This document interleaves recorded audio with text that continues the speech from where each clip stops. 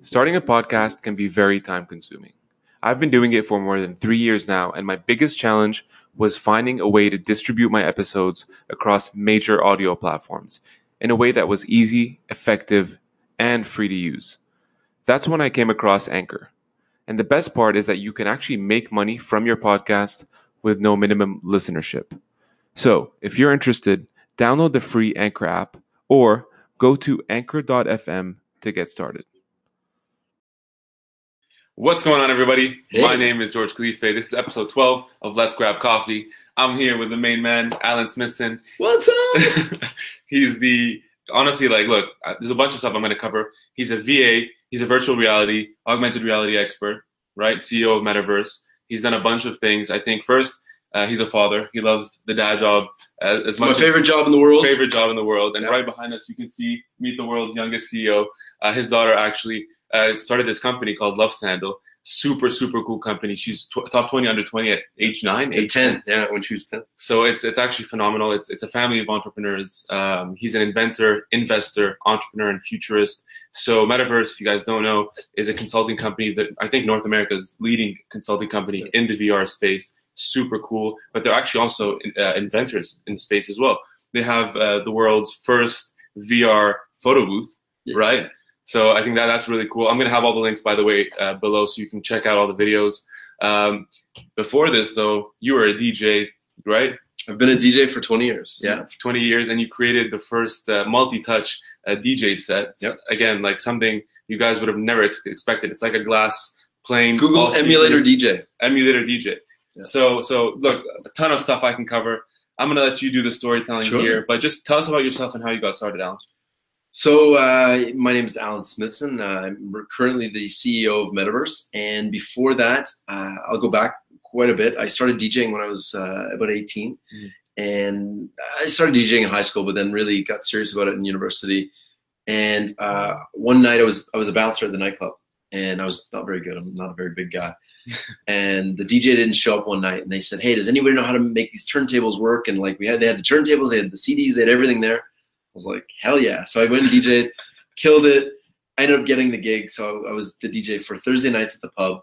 Friday nights, I did like an 80s night, 80s ladies night. Nice. And then Saturday nights, I was at the club. And I lived with two DJs. And one DJ was kind of the hype man. He was that get everybody riled up. Couldn't mix worth a shit. Literally couldn't mix two songs together. But he just knew what songs to play when and how to get the crowd hyped. The other DJ was methodical. He was like the perfect mixing. So I learned the hype part and the mixing by living with these guys, and I would just practice all the time. And one Christmas, we brought home all the speakers from the club. We're talking club speakers in our house, and we had a party, and it was crazy. We literally had club speakers in our house. Things were, breaking all over the house, and the police came to the door. They ended up coming in the house because there was no way we could hear them. They came in and they're like, hey, you guys got to turn this down. We could hear it 11 blocks away. So, that was fun. And I actually ended up doing, I did a wedding in university. Okay. And, I was DJing Thursday, Friday, Saturday night till 3 a.m. and then going to class in the mornings.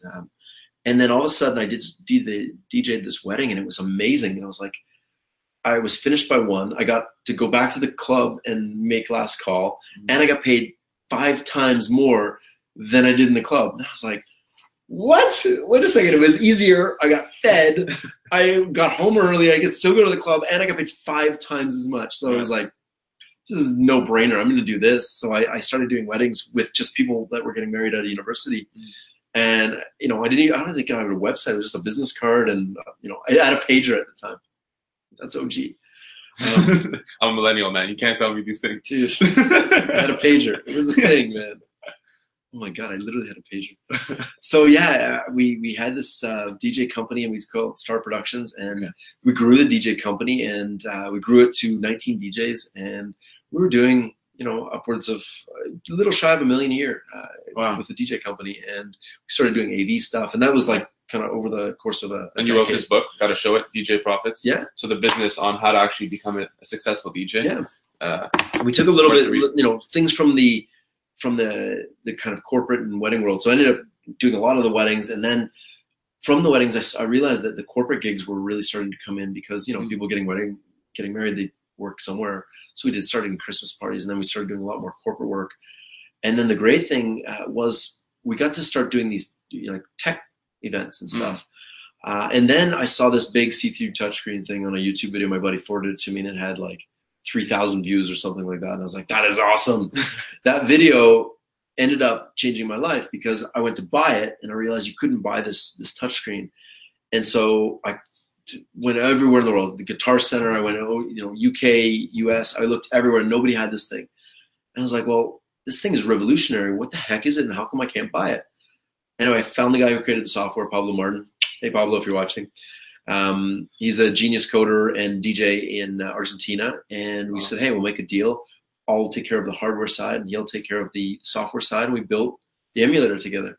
Wow. And so we built it. We never met. We still have not met to this day. What the heck, man? Get on a plane and fly up here and see me.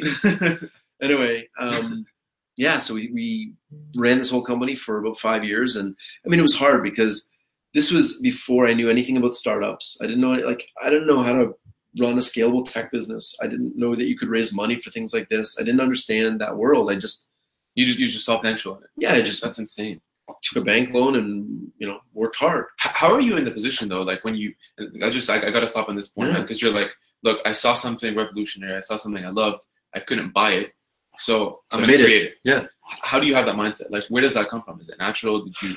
Okay, so while I was out of university, I finished with a degree in molecular biology, and I got a job as a pharmaceutical rep. It was like the best job I could get, where I didn't have to go to an office every day, because I did that for 3 months. I was like, this is not for me. I can't handle this. I did software sales where I had to go in every single day, and it was like 9 a.m. you start. You're at your desk from 9 to 10:15. At 10:15 you have a coffee break for 15 minutes. At 10:30 you go back to your desk. You work till 12. 12 to 1 is lunch, and then it was like a robot. I hated this. So the whole time I was there, I looked for a job. Story, yes. I had a pharmaceutical job, which is amazing. They're like, here's your keys, here's your computer, here's your list of doctors, go. And then they train you. And so I went out there and I just hustled. Like, I had something to prove. I didn't know what to do. There's no real like guide for that. It was just like, here's your keys, here's your computer, go. And so I just hustled. I worked 12, 15-hour days every single day, and I saw as many doctors as possible, and my sales started going up and up and up, and ended up being the number one salesperson in the company for like 3 years. Wow. It was really good. My sales were off the charts, and I ended up taking on a second territory. So now I have double the sales of everybody else, and they're both growing. And I remember my last year in pharmaceuticals, I made my entire year target by June 15th. Jeez. So what do? I'm like, well, I'm young. I'm 24 years old or something, 23 years old. I've got an attitude. I'm really good at what I do. I went into my boss and said, hey, let's go, reset my target. And they wouldn't.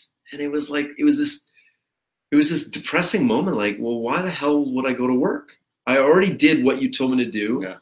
Here's the results. It's done. Now what? And so they weren't willing to reset it. And at the very same time, I went on vacation and I bought a book called Rich Dad Poor Dad, which, hold on, I think I have the original one. I think it is. Oh, there you go. Look at those guys. Bookshelf is over there. The original one. Rich Dad Poor Dad. Old copy, man. Yeah, this is OG. Vintage. This is OG. OG. Still has the bookmark inside. I love it. Yeah. Yeah, so actually, this might not even be the one because the one I had was beat up. Anyway. So I read that book, and the fundamental difference that I learned in that book here, turn a bit. Yeah. The fundamental difference that I learned in that book was the difference between being an employee and a business owner is just this. If you break it down to everything else, just the tax structure. So you get paid as an employee. You get paid $100,000. 50% goes to the government. Then you're left with whatever you spend your money on that. So as a business owner, you make $100,000, you pay all your bills, then you're taxed on what's left. And you're taxed only at 20%. So instead of being taxed before you spend, you're taxed after you spend. So that fundamental difference was the key to make me go, oh my God, makes no sense to work for somebody else. You can never get ahead. So I started my first company, which was the Canadian Prepaid Medical Plan. And it was a block fee program for doctors because I was calling on doctors I saw a problem. Doctors are allowed to bill OHIP and provincial formularies for all sorts of things like visits and everything, X-rays. But they're not allowed to bill for things like notes and forms and insurance, physicals and that sort of thing. So we created an automated process for that where they could bill ahead of time for that. And it's funny because I was in the Toronto Star one week, and it was like, is this the wonder kid of the medical system? And then I remember doing another interview after that one came out because it got a lot of traction, and I got a lot of phone calls, did a lot of interviews. Then the next week I did an interview, didn't think much of it. I was just answering the guy's questions. Article comes out the next Saturday, and it was, is this guy the gadfly of Medicare? And I'm like, what is a gad? What's a gadfly? I don't even know what that is. So I look it up. Turns out it's a fly that flies on shit. So that's not good. So I learned very quickly the power of media and how they can, 1 minute be twisted. Yeah, 1 minute be on your side and then not. So I learned really quickly not to do media interviews unless I've read previous stuff from that person. Very good lesson if you're an entrepreneur. Whoever wants to interview you, read their previous work, because there's some writers, especially for newspapers and stuff like that, that are just out there to make a negative story because that stuff sells. So anyway.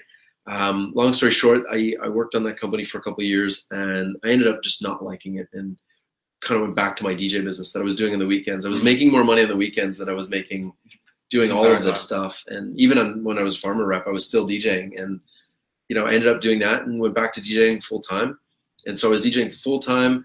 Full time for me, it was like a couple of days a week. So I had a pretty awesome life. That sounds like a good life, man. And then we bought some property in Guelph with a partner of mine, and we bought some rental properties, and we were doing well. And you imagine like being 26 years old, having lots of money. We paid for our house, and it was really amazing. And all of our investments were going up. This was time when things were really, really going up. 2005, 6, 7, 8. Pre-recession. Yeah. And then 2008 hit, and that was a real wake-up call for us. We lost some big key clients and accounts, and people stopped throwing parties and events and stuff like that. So we struggled through that part. And then in 2010, I saw the emulator, and I was like, that's it. I want to do that. And so I took my investments that I'd made from Star Productions, and I invested it into emulator and built it as a global brand, traveled all over the world and promoting it. Again, I made a list in 2009 of all the places I want to DJ. Around the world. Ibiza, I wanted to play in the box at Ministry of Sound. Wow. I wanted to play in Dubai. I wanted to play in Russia. I made a list, and I did none of them in 2009. Really? Or sorry, 2010. Zero. I checked zero off the list. And I can tell you, when you make goal lists, it's really depressing when you don't get them ticked off. Yeah. But having that list shining in front of you was literally like a 2-page list sitting glued to my desk every day. And I don't know, some sort of subliminal thing that hits you. 2010, I got to play in Dubai. Then I got to play in the box. And every single one got checked off the list. And it was like 2011, we held our own festival. Right. So we did all the things that were on that list. It just got delayed by a year. So whenever you're making like a to-do list or your kind of dream list, it's great to have timelines and deadlines around it, but don't beat yourself up if you don't hit those deadlines, because that was one thing that I learned really, really impactful for me was, these timelines are artificial. So for example, what I'm working on now in Metaverse, it's taken us, I started working on this 2.5 years ago. And when we started working in VR, we would go to every single agency. We went to every single company. We would do boardroom meetings. And this is at a time 2 years ago when nobody even knew what VR was. Still new, yeah. And so even now it's still new, but I would just keep persisting, every day. And people think, if I get on Oprah, I will be successful. Or if I get on TV, I'll be successful. I can tell you, I've been on TV a lot. I've been on all sorts of different shows. I've been on stages with, people like Gary Vee and all different people. It's never one thing. It's the consistency every single day that you get up and you work towards it every day. Right. Make a list of all the things you want to do, and you'll eventually get through the list. It's amazing. And how did you go from all these different sort of ventures? I know DJing was always a sort of a part of your life, and that's how you got started entrepreneurially. I even have a tattoo of the edge of a turntable. See, I have the old logo of the emulator on my arm, and then that is commitment. 45 adapter. That's commitment. I love it. So I told my partner the first $1 million deal we signed for emulator, or for Metaverse, I'm going to get the Metaverse logo, this thing here tattooed. Where would you get it done? I don't know yet. It's probably gonna be very small. Maybe with my face tattoo. I got a Pac-Man here. Yeah. That one there was from Vegas. A full face tattoo. Oh yeah, I love it. Right above my eyes. But how do you get into a space, man? That's still so fresh. It's very untapped. So I was very lucky. So a couple of years ago, and I say lucky, it was awful. I brought on an investor. We were running out of money, and we had about a 3-month window. And I said, we're going to raise money. We're going to raise $1 million. We need to grow this company. Yeah. Couldn't raise it. We raised $1 million. We got people to sign off on it. We're like, this is amazing. We did a pitch night. Guys like, yeah, we'll take the whole $1 million. We won in. And I was like, done deal. We went through, a month, 2 months of due diligence. And then it turns out they didn't have the money, which is, I didn't even think that was an option. Like, I didn't even think to ask them, by the way, do you have the money? So that was a lesson learned in raising money. But that one really sucked because now we're like a month and a half runway. We're running out of money. And then we found another investor for $1 million. And then those guys just disappeared. It was just the worst thing because we're here in Toronto. Toronto doesn't invest in these types of things, especially back in, we're talking 2014, 15, like 13, 14, 15 kind of thing. Mm-hmm. And so we found this investor in Miami, and we had a bad feeling about him. Mm-hmm. And my CFO and my lawyer at the time, they're like, look, if you take an investment with this guy, we're out. We quit. And meanwhile, I'm looking at the bank account, and we're down to zero. We're running out of money. It was the only option we had, and we took it. And it turns out they were right. I was wrong. And this guy totally scammed the company and stole the IP. And now it's under a company called Touch Innovations, which is illegally using our patents and trademarks. And anyway, good for you. But I went through the most hellish year of my life. It was awful. This guy moved our office to Miami. So now I'm living in Miami, back and forth all the time, trying to get these things done. And he's sabotaging every step of the way. Ooh, was loud. He's sabotaging everything every step of the way. It's like, don't ship by FedEx because they break it. Ships it by FedEx, they break it. We're talking $15,000 products here. Wow. So they break it. I'm like, okay, well, we learned a lesson. We're not going to ship by FedEx, right? 4 more. Oh, man. So I'm like, why? I don't understand. What is the purpose of burning through cash like this? It doesn't make any sense. And everything we said to do this, he would do the opposite. Anyway. So right or wrong, we lost that company. And it's funny. I saw the writing on the wall, and I knew it was coming. The board, he convinced the board to vote against me and kick me out of my company. But prior to that, about 3 months prior to that, I got to go to Curiosity Camp, which was this little camp in the California hills. Okay. And it was put on by Eric Schmidt from Google. Wow. And it was a camp for about 150 people. And it was tech entrepreneurs, tech investors, and the tech community in Silicon Valley. Okay. Going to this beautiful campground with no Wi-Fi, no cell service. You can imagine a bunch of tech people with no cell phones. People freaking out. And then there was these tents. But you go into the tents, and they were like semi-permanent tents. You go in, and there was beautiful, beautiful mattresses with cow prints, like carpets. It was just like glamping at its finest. So we got there, and there was it was amazing. And there was this, Boy Scout leaders dressed up, and they're like, "Here's your notepad and your tin cup and your pencil and your sash, with your badges." And then they filled the cup with champagne. So it was like, oh my God, this is good. And then it was gourmet food, drinks, whatever. And so you're with these incredibly smart people. And I remember one guy. I'm like, hey, I'm Alan. I do this, and I make this emulator thing. And what do you do? And he goes, oh, I work for Bing. And I was like, oh wow. Oh, like Microsoft Bing? And he's like, yeah. I said, oh, do people still use that? Like, is that a thing? And I remember today, he looks at me, he goes, I invented Bing. I was like, oh, shit. I take my foot out of my mouth. What? I love Bing. What are you talking Bing's amazing. Oh, yeah. So anyway, that was like one of those moments. I was like, oh, shit. Anyways, Stefan, sorry, dude. We became friends, but I hope all these guys actually watch this. Yeah, I'll send it to them. Flip over to them. Anyway, got to try this. Anyway, I was DJing there, so I had my emulator and I DJed for them, and it was awesome. So you can imagine this camp. And it was the first time I ever got to see a drone too, like fly a drone. And this was in, I want to say 2013. Okay, still early days. 2014. It was 2014 or 15 or something. 2014. This was really early, and I got to fly a drone. And I mean, this was like one of the first, I think, DJI one, and we're flying it. And I just remember looking at the screen, going, "Oh my God!" Like that view where you just see the Earth getting smaller and smaller and smaller and smaller and smaller. And now you can see everything. And I I remember thinking, man, this is the future. We actually almost started a company called Skylux to do luxury properties using drones, and then we realized that it's just too many people can do it. Right? There was no regulations. We were going kind of the full regulation route, and anybody with a drone could do it. There was no regulations at the time, so I was like, yeah, this is not a business we want to get into. But I got to try VR. There was this little tent, and there was all tents with different art exhibits and different things. And this one tent, and I remember sitting down with this guy. I never met him before, and he was showing me videos while we were waiting for the thing. And he was showing me videos of him and Skrillex at Coachella the week before. Oh, okay. And so we're talking about Skrillex, we're talking about DJs, and you know, I've been to Electric Daisy Carnival, and we're talking about festivals. And so he goes and he tries this VR headset, and he puts it on, his big headphones and everything, and puts this headset on, and he cuts out, and he goes, "Oh my God, that was the most incredible thing I've ever seen. You got to try it."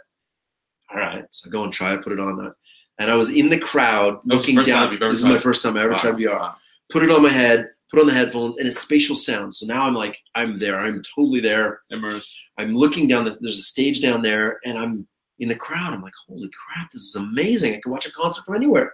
And I look, and the guy's like, you know, and same with everybody in VR. You put them in VR for the first time, they just stand there and look at it like this. I'm like, wow, this is cool.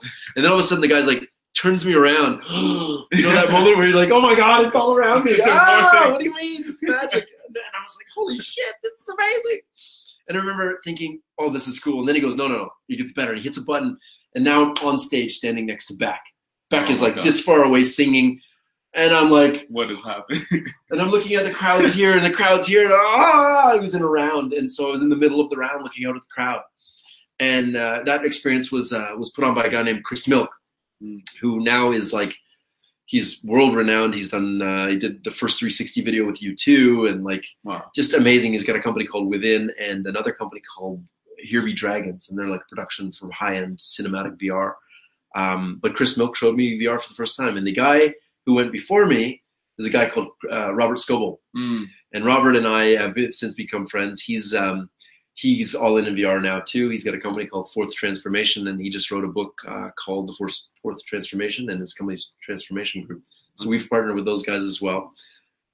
But that was the fateful night where we both tried VR. And you can't BS it too, because I mean, you were a DJ, so having put them on and actually experiencing that situation, you can tell. I've been on stage my whole life. So I've been on those festival stages. I've been out looking at it, and I was thinking to myself, oh my God, nobody gets this opportunity. Unless you're playing on stage, you are not standing on the front of the stage looking out. Very rarely.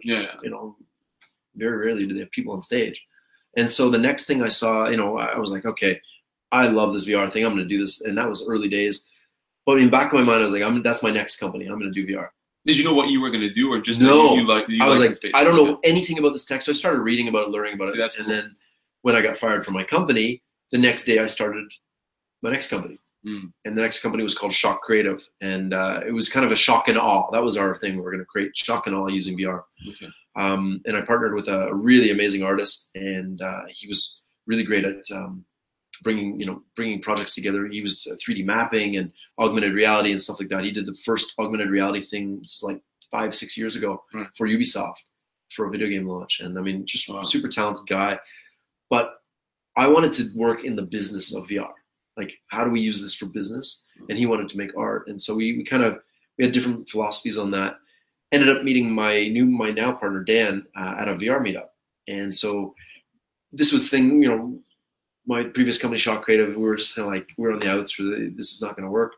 So I ended up buying that company out and selling it into Metaverse. And so Metaverse was formed. And Dan says to me, he goes, so, I'm working with this partner, but I don't think it's working out. I said, I'm doing the same. Let's get together and have, and we got our families together to see if, the families were compatible, and they were. And then he said, what do you think of the name Metaverse? And I was like, you mean like the world you're in when you're in VR, like the Metaverse? He goes, yeah, but spelled VRSE, METAVRSE. I was like, so that's awesome. Genius. Yeah. I was like, yes, we're going to do that. And then we partnered with another friend of ours, Tal, who's in the event space. And our original business model was to make an event space. Okay. And then we pivoted that to do like corporate events and stuff like that. And then I realized, oh my goodness, the real money is not in doing one-offs. It's in creating IP. And so we created customizable. Yeah, just IP solutions, right? So we ended up doing a ton of different demos, and and we've done probably 300-400 events over the last year and a half.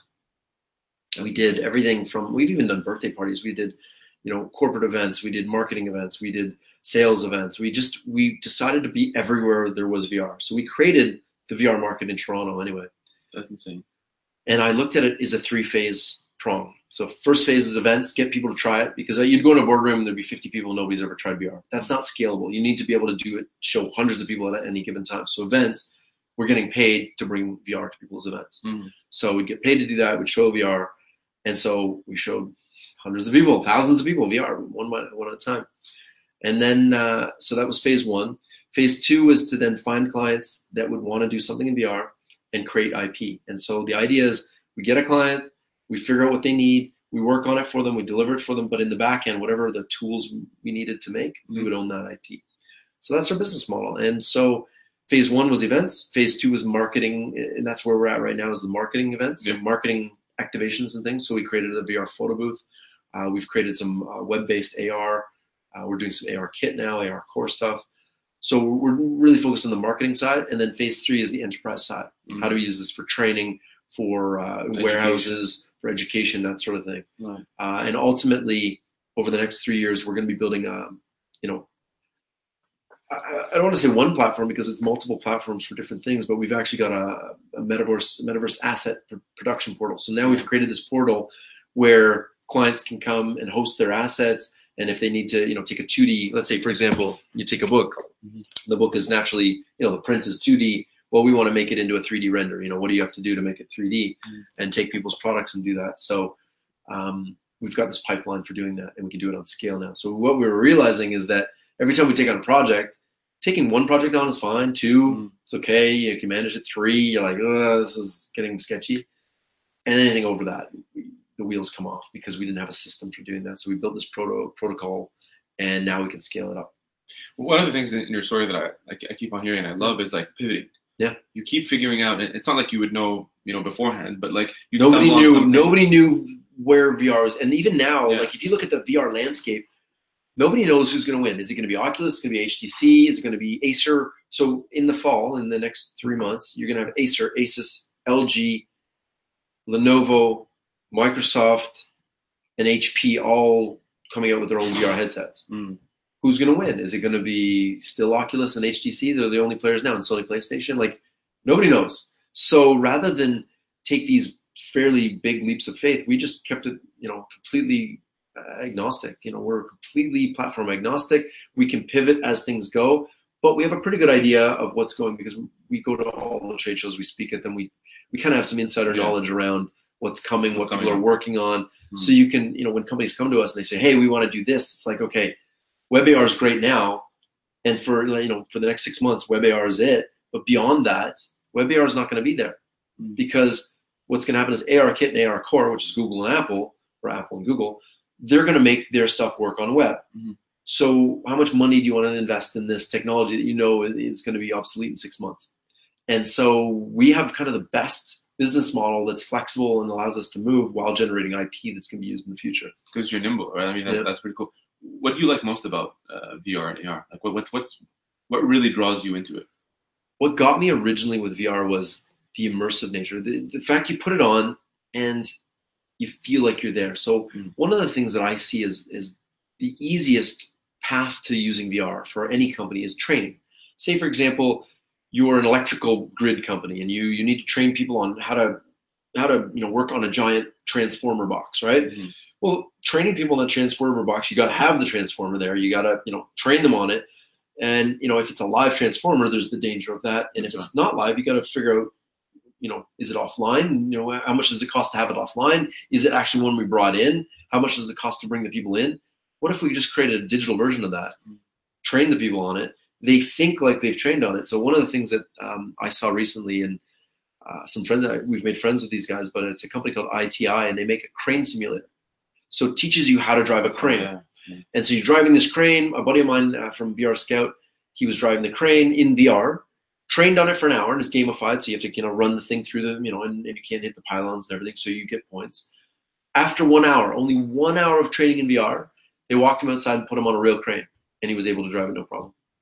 And if you think about, if I'm a pilot, I can do it. If I'm a surgeon, like yesterday, right? yeah, I just posted on my LinkedIn. And my LinkedIn is awesome, by the way. Please add them on LinkedIn. Yeah, I already posted this on Instagram too. Amazing. LinkedIn, so yeah, my LinkedIn is. I've been doing some social experiments, so you'll see. I went from 6,000 connections to 11,500 in a month, about 2 months. And you're at 15 now. Like, it's incredible. Yeah, it's growing exponentially now. But anyway, yesterday I posted on LinkedIn. It was really cool. This game called iRacing, and it's a VR game where you're racing, and you can use like a steering wheel that attaches to your desk. There's this kid, Alex, and he's a champion in this game. He's like the world champion of racing in this game, and it's the cars with the big wings on them. They're the dirt cars where you drive around. So he's the best in the world at the virtual game. So they took him out of the virtual world, put him in a real car, and put him in a racetrack and said, "Go race, see how you do." With like seasoned veterans. This is not like kids league. This is adult league. He went in there, 16 years old. He ended up over the course of a weekend, never driven a car before. Went in on Friday, learned, Saturday raced, Sunday raced, 6th overall out of 40, 50 people. Oh, and he had a car that was 60 horsepower less than them. So if he had a car on par with them, he would have killed them. Jeez. So that's, I mean, doesn't that? So I want to bring up this point. He only trained in VR ever before, never touched a real car before, and came in 6th overall. So if you can be that proficient, UPS just announced they're going to be training all their drivers in VR now, and I think like, Young Drivers of Canada or some sort of driving school, why wouldn't you train people in VR where they can make mistakes and crash into things where there's no consequences, and at least to a certain level of proficiency before they go out into the real world. It's a controlled environment. I mean, that's really what it is. And you can put things in, right? You can pepper, somebody walking out in front of them so that scenarios. Yeah. Do you? I'm sure, and I know you got this question before, but if you watch Black Mirror, you all remember that episode of the VR. I actually watched it last night just to prepare a bit for this again. I just wanted to go back, and I know it's a bit, fictional and stuff. Does it scare you the fact that if this really becomes too advanced, right? I put on these goggles, or I'm in an immersed space, whatever it is. The experience, or like the fictional experience, becomes so real that when I tune out of it, I don't know what's real anymore or what's not. So this is an ethical dilemma that people are asking, and the headset manufacturers and everybody working towards this is working towards that fidelity where you can't decipher real from things. So your eyes see it. Let's call it 16. Right now we've got 2K. Headsets, right? Your eyes, in order to be photorealistic, need to see at 16K equivalent each. That's crazy. Each. So and you're talking like thousands of times computing power. So things like foveated rendering, where you use eye tracking. Apple just bought a company called SMI, which is the largest eye tracking company in the world. I just bought them outright, and now they have the best eye tracking in the world, because when you wear a pair of glasses, what they're going to do is they're going to track where your eyes are looking. One, for the crazy idea that they want to know where everything you're looking at, but the second thing is it will allow them to do what's called foveated rendering, and meaning if you look at something and you look just to your periphery, it's actually a bit fuzzy, and so you really only see 5% in super high def, and then as you go out and out and out, it gets less and less and less. So your periphery over here is really fuzzy. So as long as you render directly what you're looking at properly, the rest of it can be a bit fuzzy. So it saves computer render times. Wow. So you can imagine now, if I'm looking this way, right now I have to render the whole scene in super high resolution. So if I turn around, it's in high resolution. But with foveated rendering, it's only focusing where I'm looking. So the processing power is only there. And it saves, thousands of percent of computing power. So that's coming, and that will allow us to make that kind of leap to photorealistic everything. Now, what's having photorealism without sound? Spatial sound is very important. You need to have that sound that matches. So say, for example, we're having a conversation, you talk to me, but your voice comes from over here. It's going to be awkward. I'm like, what? You're talking to me from here, but the sound's coming from over here. That doesn't, your brain just immediately goes, something's wrong. It dismisses it. It dismisses it. It's not real. They call it the uncanny valley. And basically what happens is as you approach photorealism, say, for example, you and I are avatars. And you've been scanned in as an avatar, and you're super photorealistic. The gleam on your nose, everything, your hair, facial hairs, everything is perfect. But your motions are a little off, or your eyes kind of like, they kind of do this a little bit. A bit of lag. Or even just your breathing is a little bit different, or your movements are a little bit off. Right. once you reach this photorealism world, there's a thing called the uncanny valley where your brain just dismisses it as not real enough. So that's why people are sticking kind of cartoonish stuff, and that allows your brain to get over it. Your brain will accept cartoonish, it'll accept photoreal beyond that, but in that little gap, if you don't get it right, so nobody's perfected the avatar where it feels perfectly real. The avatars are kind of like, they have this weird move to them, and they look at you like, oh. There's a company called Quantum Capture, and they're using AI now to kind of fix that. But so what's the future for you then? Like, I mean, not just for metaverse, but obviously being an expert in this space. Where do you see it like 5, 10, 15 years from now? So actually, I've been doing a talk called The World in 2037. And what is our world going to look like in 2037 from a standpoint of employment? What happens when AI becomes better than all of us for things like middle management of companies like PwC and Deloitte, when they have hundreds of thousands of analysts? What happens when AI becomes better at those and you don't have to pay them? Like a computer starts making better decisions more regularly than all of these people. And it doesn't complain, at 1 a.m. doesn't need a coffee. Doesn't need a coffee. It doesn't, and people are worried, AI is going to replace, super high-end jobs. Well, we'll just transfer everybody's jobs. Like transportation is a prime example. Truck drivers, long-distance truck drivers, that job is going to be gone in 5 years. Every truck company is working on self-driving trucks. There's companies working on bolt-on kits that will make existing trucks self-driving. That technology is coming. That's 2.5% of the U.S. population. It's millions of jobs gone. So we'll just teach them how to code. Okay, maybe an option. 50-year-old truck driver, I'm not sure how much he wants to sit in front of a computer and code. But okay, let's assume we teach them all to code. What happens when the code starts to code itself? That's right. So we're in this weird 20-year world where in the next 20 years, you're going to have blockchain, IoT, AI, VR and AR, and all sorts of biomedical, where gene therapy and stuff like this, where we're living longer. The tax structures are not set up to do this. So right now, our governments tax the individual. You go to work, you get taxed. So what happens when those jobs are gone on scale? You have to fundamentally change the tax structure to tax the corporations and give back to the people, or else you have everybody who's unemployed and nobody buys anything, the economy stops. That's right. So I don't know what's going to happen in the next 20 years from that. My goal is to create an education platform to teach kids how to be entrepreneurs. So a couple of years ago, when my daughter was 9, she came up with this idea of creating sandals that leave a heart-shaped tan line on the top of your feet. Actually, I think there might even be a pair here. Hold on.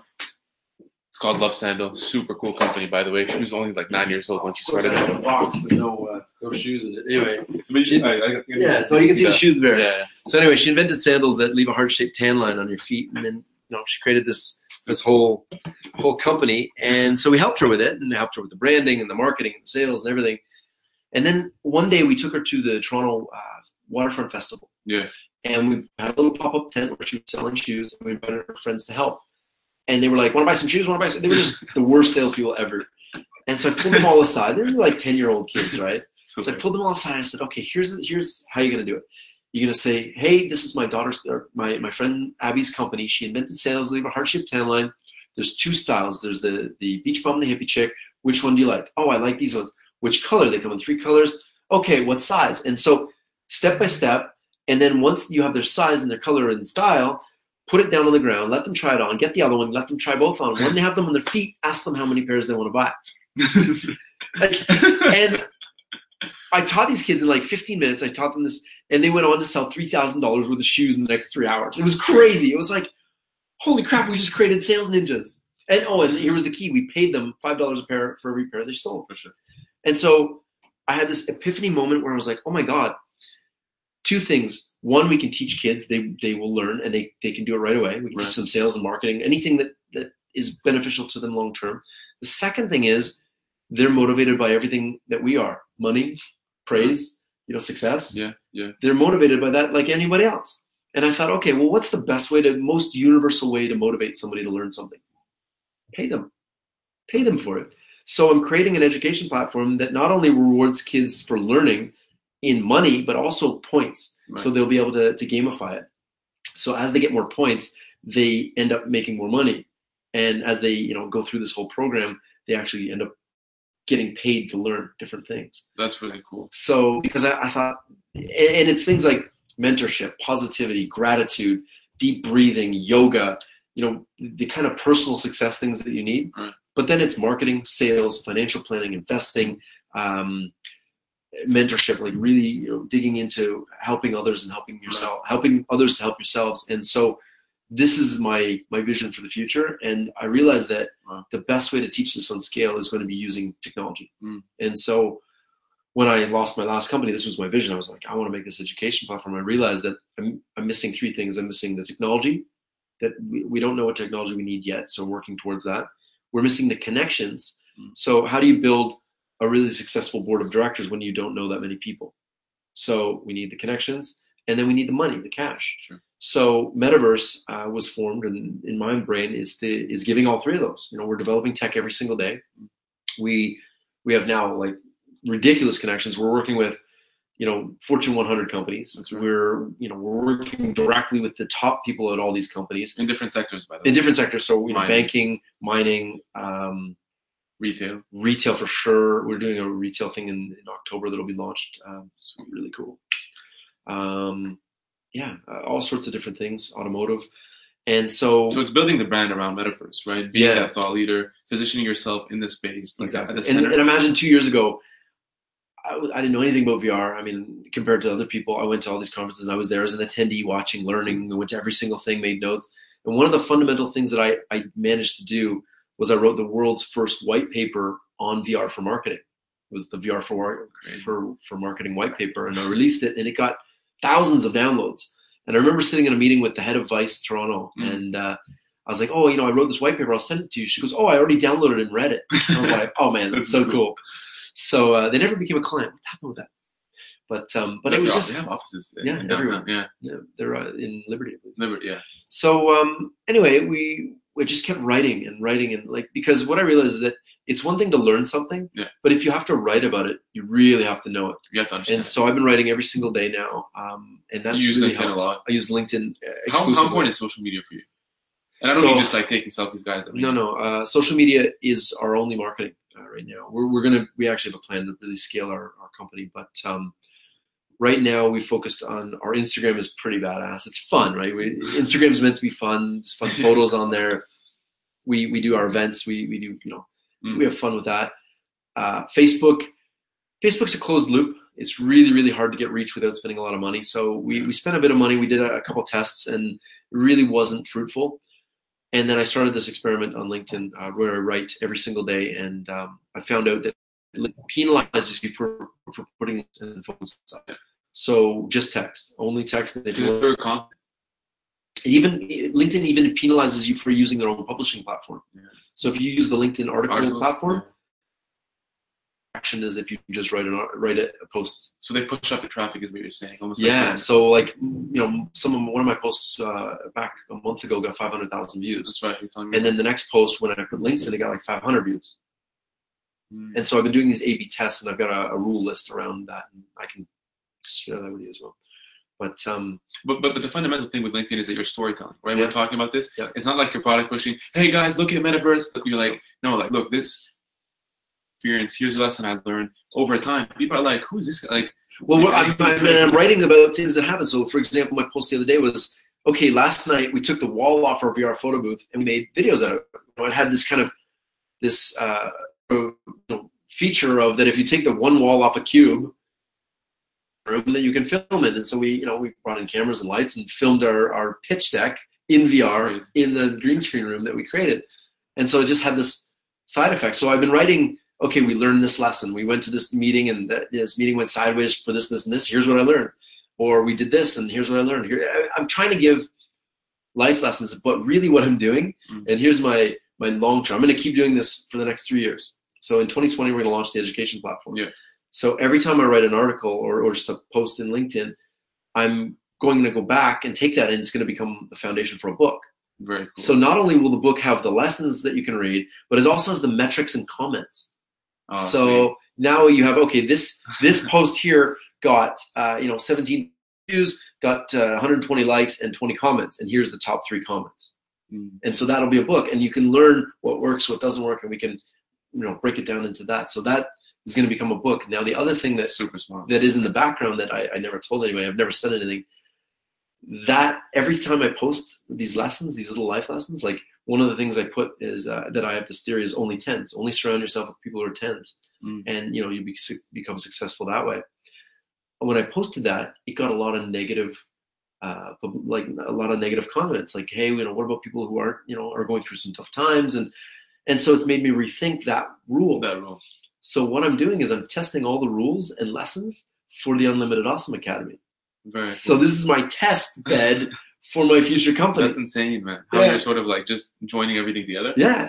The one thing I wanted to ask you on before we sort of leave this off, and this is probably the most critical for people watching this, young entrepreneurs, professionals, students. You spoke about that 10 rule, right? 10 out of 10. What makes someone great in your eyes? If you were hiring someone, what do you look for? What's that advice you give to someone watching this right now to be in your shoes, maybe in a different context, but to be successful? There's no one thing, unfortunately. And one of the things that is really that I've noticed and that I've kind of taken on is that consistency is better. Like consistency is better than any one thing. So doing something every day, trying to get better a little bit every single day. I think in Japanese they call it kaizen, where you're just constantly improving. There's really no secret for it. I read a lot. If you turn this around, you can see my crazy book collection over there, and all my lanyards from different events and stuff. Sorry about that. Hurt your ears. No. So yeah, I read a lot. I read about 4 hours a day. And really? I write. That's really cool. I write about an hour a day. So that's like 5 hours of my day where I'm just learning and then consuming and writing. So almost, I would say 80% of that right now is trying to keep up with the VR news.